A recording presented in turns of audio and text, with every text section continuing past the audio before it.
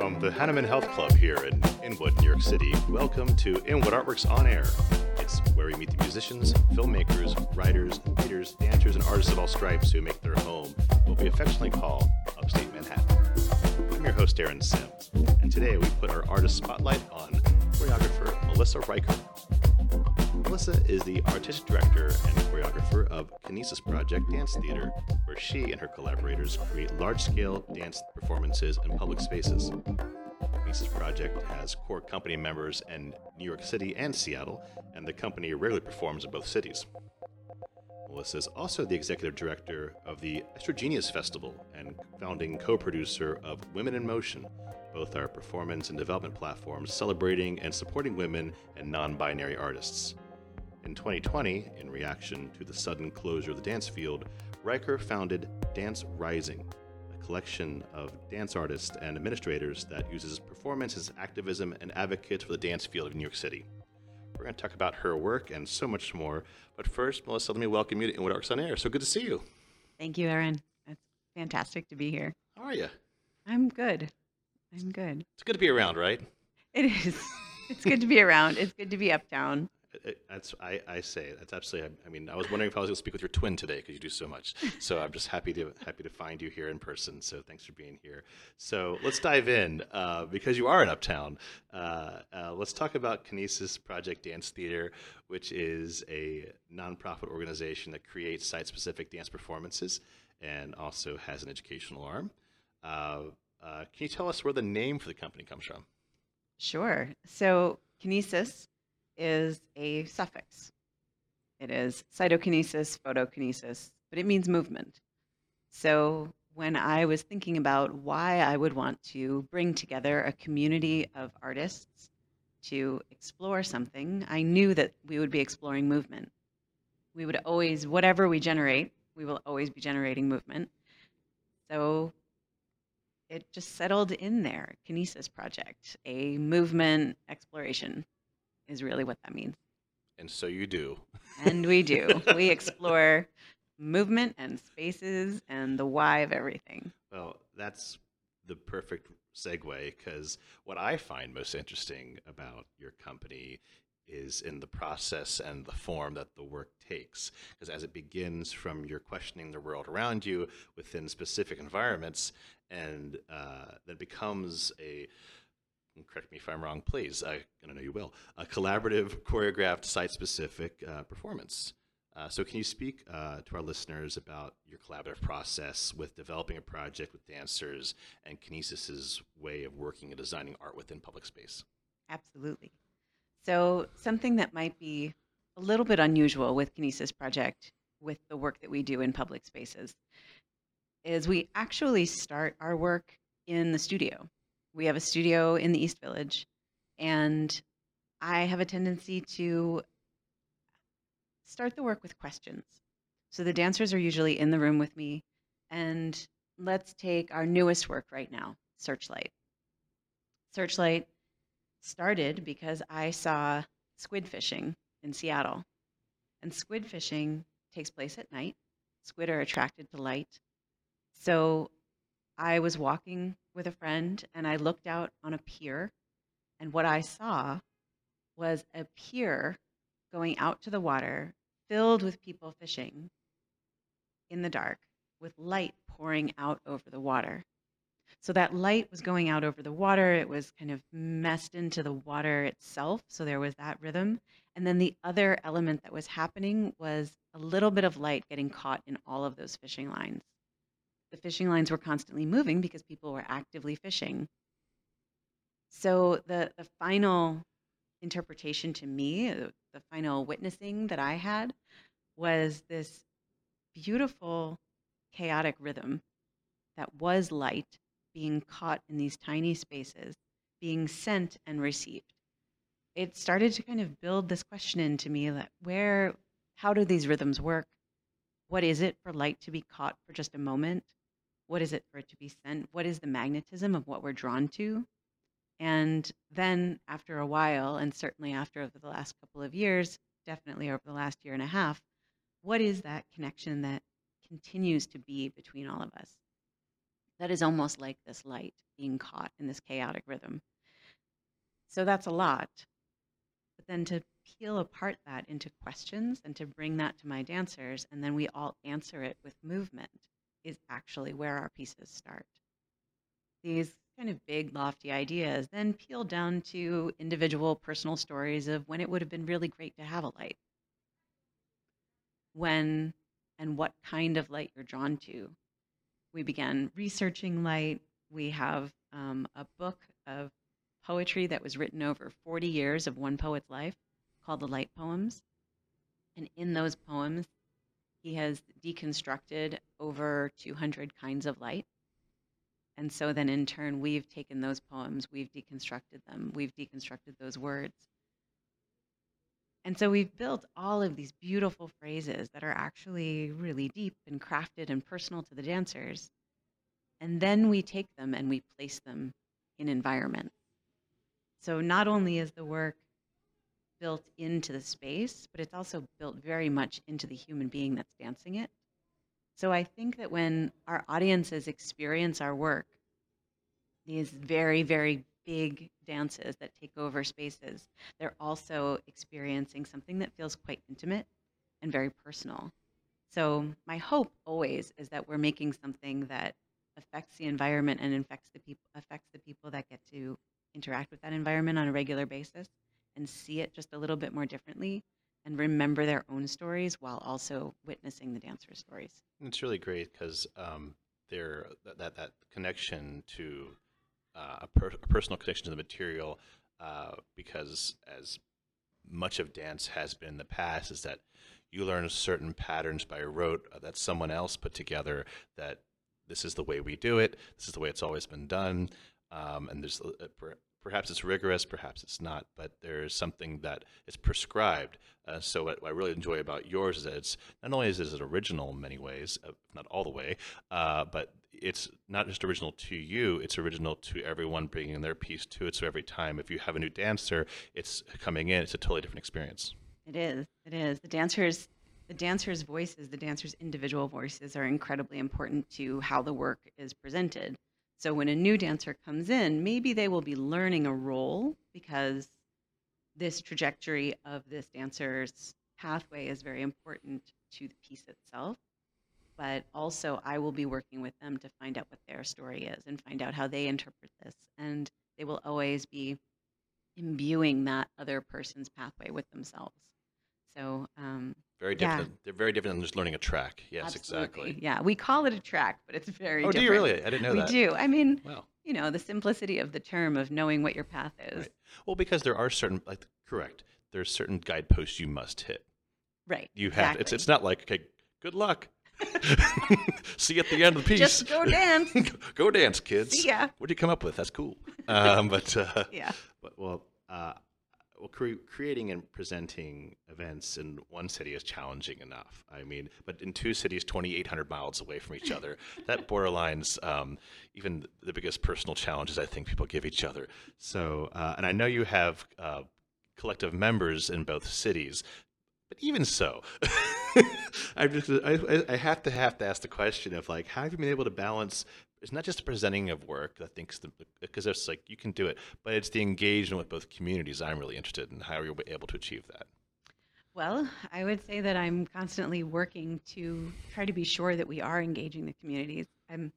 Our last year, let's see, it was a few years ago where I started working regularly with the core company that is in Seattle.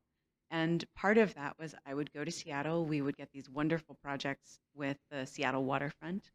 And I knew that there were dancers that I could trust that were there, that would workshop with me the way that I workshop. And also, I will say, one of the pluses of going for a core community is that then they can translate me. They understand me just a little bit more, and we can translate with one another. So, and they understand one another. They're starting to understand one another, and to me, that creates an even deeper communication between them. So, we had the two core companies, and in the past, what I was always doing was flying New York to Seattle, so that we could create these large experiences for Seattle.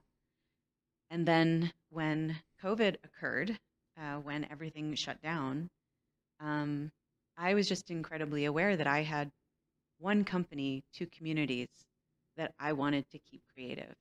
And we had already started Searchlight. Searchlight was supposed to be premiering on the Seattle waterfront with the full company dancing as one piece, kind of in the first time we had ever built a full work with both halves of the company at the same time. So we were already in that trajectory. And I couldn't, it didn't make sense to me to pay attention to one coast and not the other, especially when everything was going virtual. So we just started rehearsing all together. I brought all 11 dancers into Zoom rehearsals because we could, and we just kept crafting and creating the work. So our first presentation with the full company from everywhere that they were, because they were really scattered to the winds because of travel bans and stuff. One dancer was in Australia, and then a couple of other were in just other states in the United States. Was our gala in 2000. And then after that, it was just very clear that we were building this work all together, that there are duets and trios across the country that occur. Um, and, I got myself into this, and I am inspired by these dancers and what they do and what they create. And we just kept creating. And in January of 2021, we really went for it with an experiment because I was determined, and I think determined is the right word. Incredibly stubborn might be another word, um, to bring them together and have them dance together. But I couldn't actually fly them to one another. So the solution was to live stream them to one another from different spaces. So the New York company was in Brooklyn Navy Yard, and the Seattle company was at Vashon Island in VCA, Vashon Center for the Arts. And we live streamed. We weren't able to go in both directions, but we were able to live stream Seattle to New York.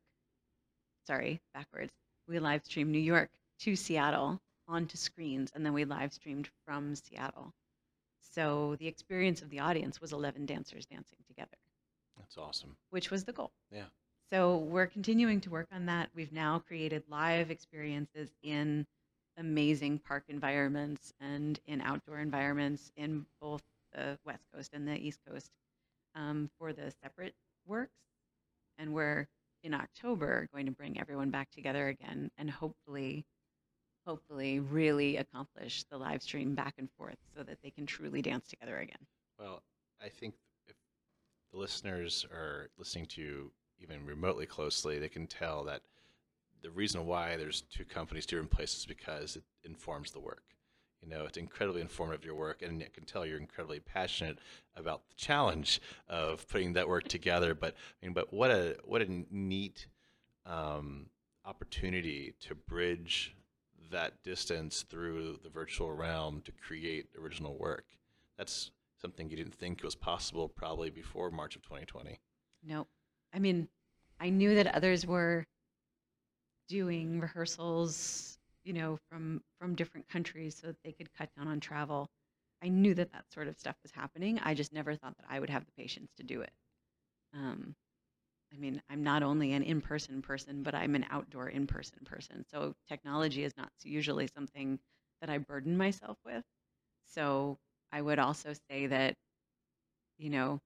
part of what we do is large scale. And this is a scale that I hadn't known I was going to go to. And listen, virtually is a public place. Right. So there you go. It's extremely public. It's on mission. So there you go. One aspect of Kinesis Project I wanted to touch on is it founded Women in Motion. And it's a platform to support female choreographers in New York City. I can see how that would be a project near and dear to you. So how did that platform come to be, and what's its current status? Yeah, so happily that question kind of spurs a couple of other things, but Women in Motion was kind of co-founded with Fran Kermser, who is a producer and amazing presenter. And we were all part of an incredible theater called Manhattan Theater Source. The Manhattan Theater Source was a beautiful little brick box building in the West Village On McDougal Street. on McDougal Street.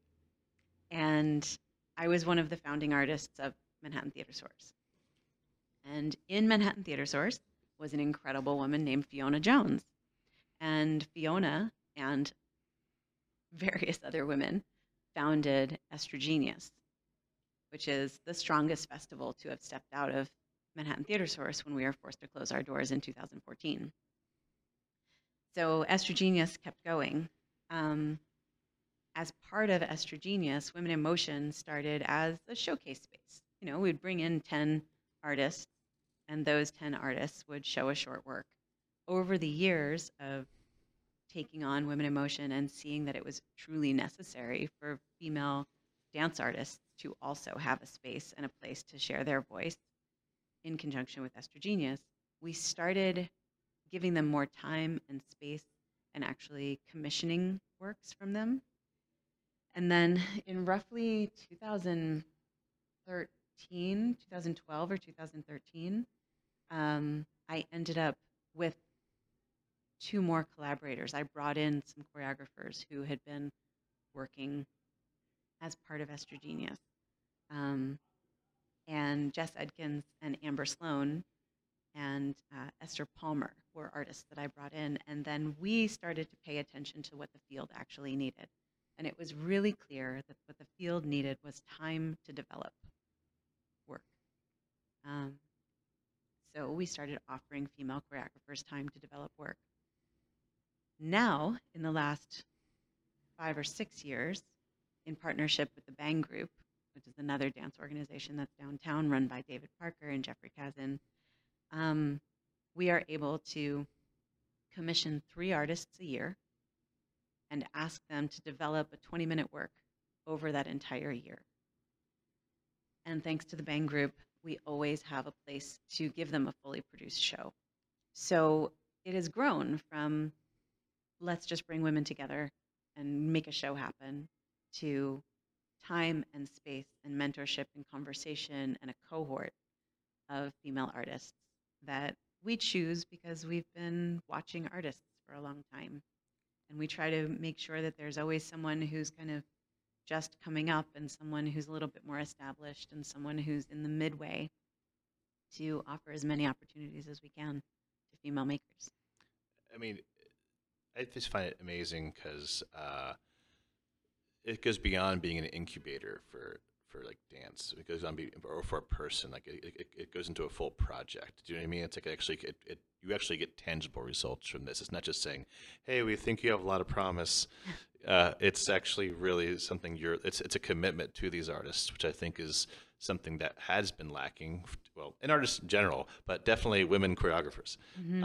So for that representation. So I think that's an amazing thing, and you segue perfectly into the we're touching on the bases, as I said, Melissa off camera earlier. It's like we hit the first base of Kinesis. We're going second base with, Women in Motion, and the third would be Estrogenius, I think, because I was at the festival in like 2003, and it's a incredibly. I remember this performance is so vividly. The Short Play Festival you all did down there at a Manhattan Theater Source, and little known trivia fact, that was where I did my first play coming into Manhattan in, what was it? Something with, that play should not be named. But anyway, but it was 2003 as well, where I did my first one-act play. Actually, it was my first one-act play here, which is, Manhattan Theater Source always has a near and dear spot in my heart too. Mm-hmm. But getting back to Estrogenius, because of its unique focus on art generated, choreographed, composed, and performed by artists who expand the definition of women and their festival, and I can see the overlap with your other projects, how it all makes sense for you to be a part of it. I had no idea you were the founder, though, or one of the founders or founding members. I had no idea about that originally. Yeah, definitely founding member, and That's cool. I was one of the artists that was in the beginning of Manhattan Theater Source, and Estrogenius. It took a little bit more pulling in, but as soon as it was clear that we were in the very beginning, and Fiona said to me, "But we need dance in this festival." There you go. So there we were. Everyone just looked on the table at you. So I know the answer to this question, but I'd like for you to share with people where the festival is now 20 years later.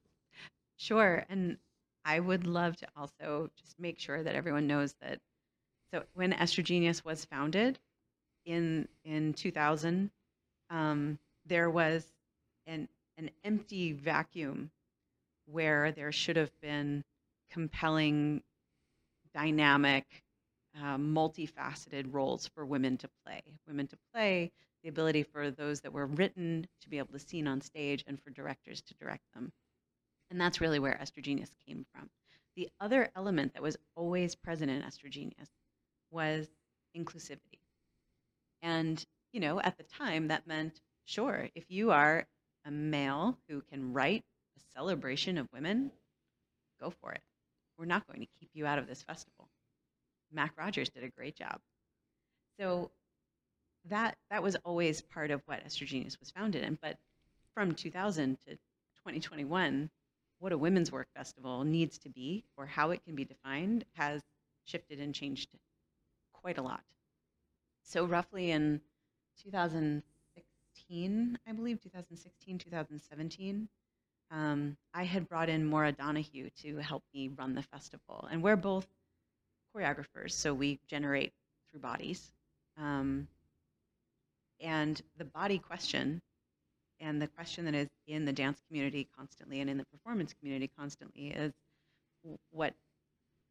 where does the identity of women, why does it need to have a line?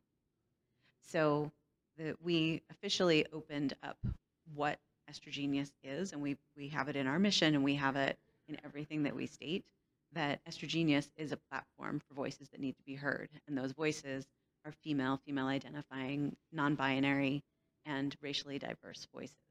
Well, it's amazing how it's still around. I think Frigid is the one that keeps it up now with Eraziv, and those guys down there do a great job too in their own right. Yeah, that partnership is incredible, that we can bring in the artists and we can curate and they co-curate with us, and then they just give us this incredible platform.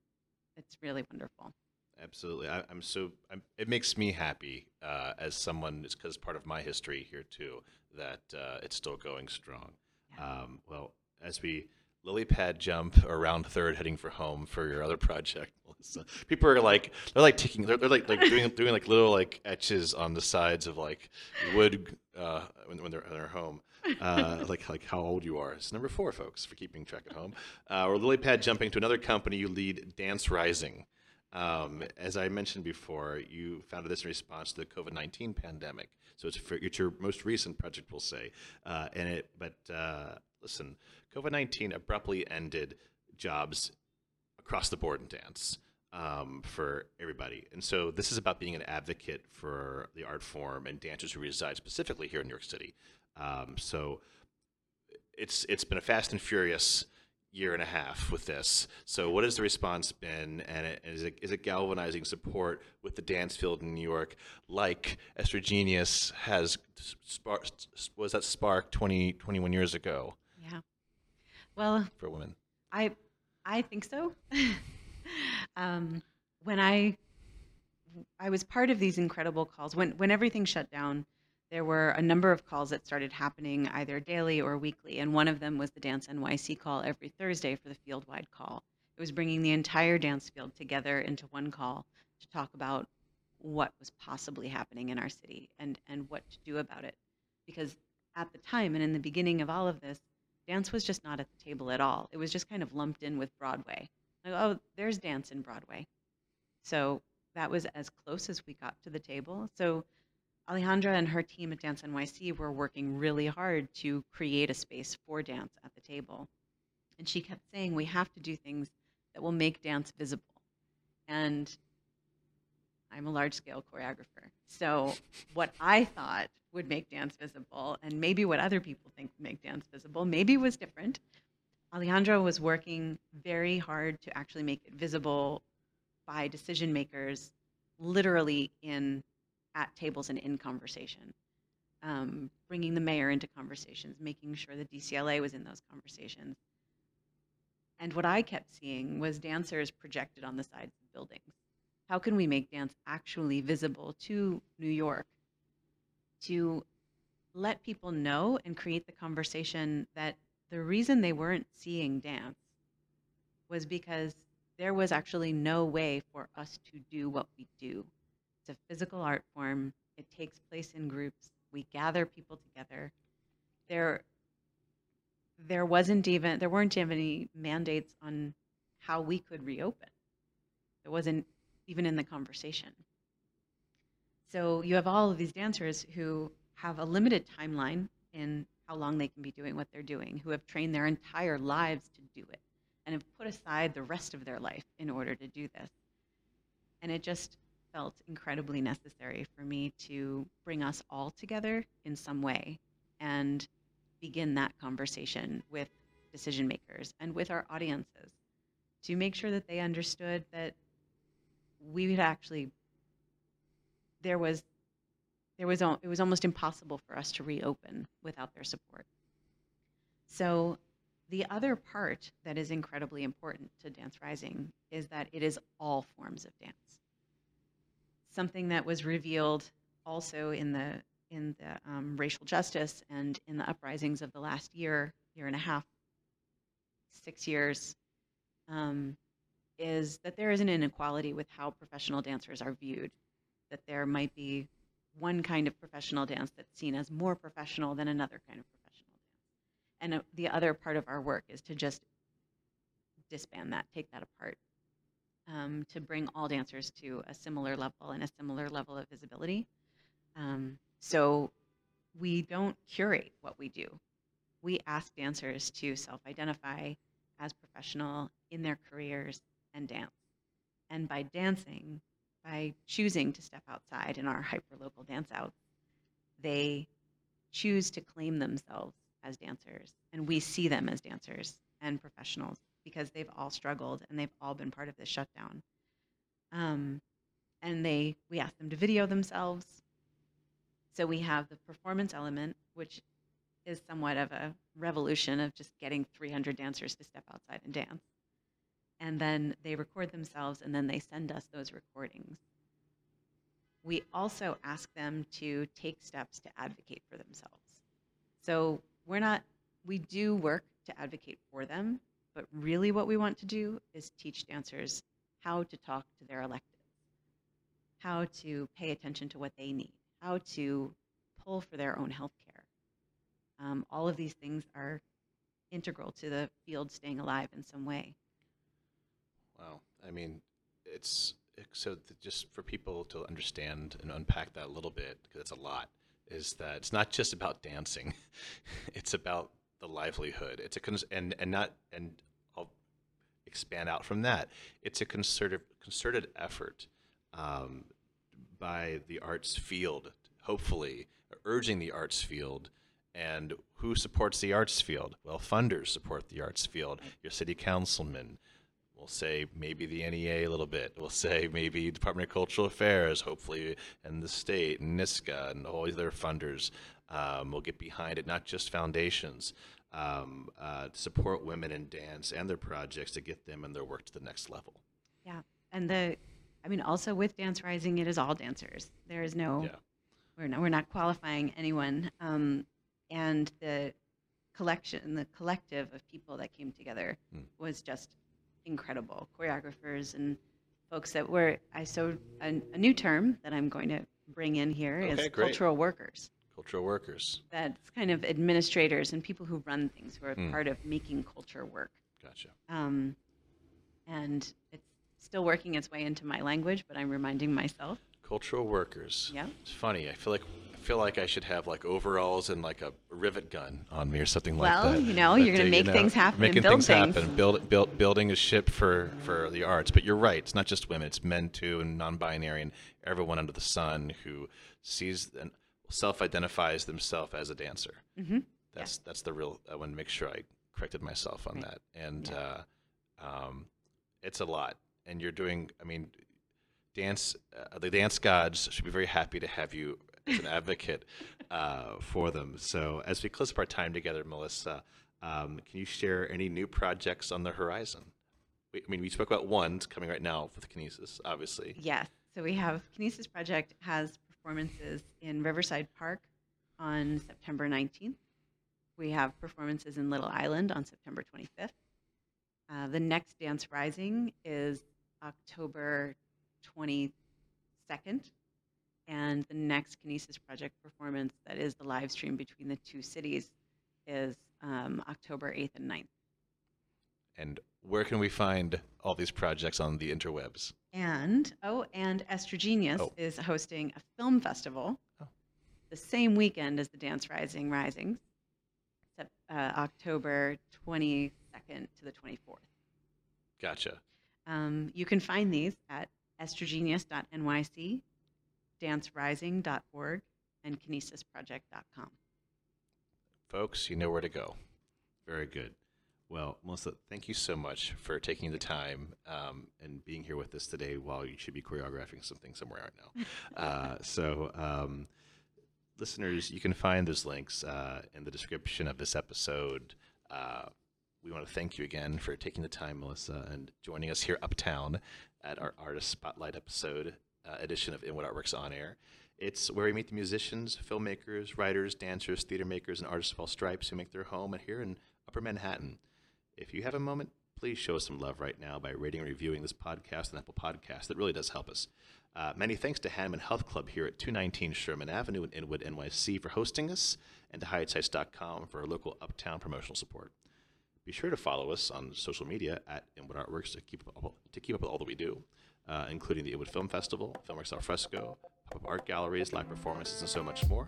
And you can support On Air and all of our programming by making a tax-free donation at inwoodartworks.nyc/donate. This program is supported in part by public funds from the New York City Department of Cultural Affairs in partnership with the City Council. From the top of Manhattan and the bottom of our hearts, thank you so much for tuning in. This is Aaron Sims for In What Art Works On Air.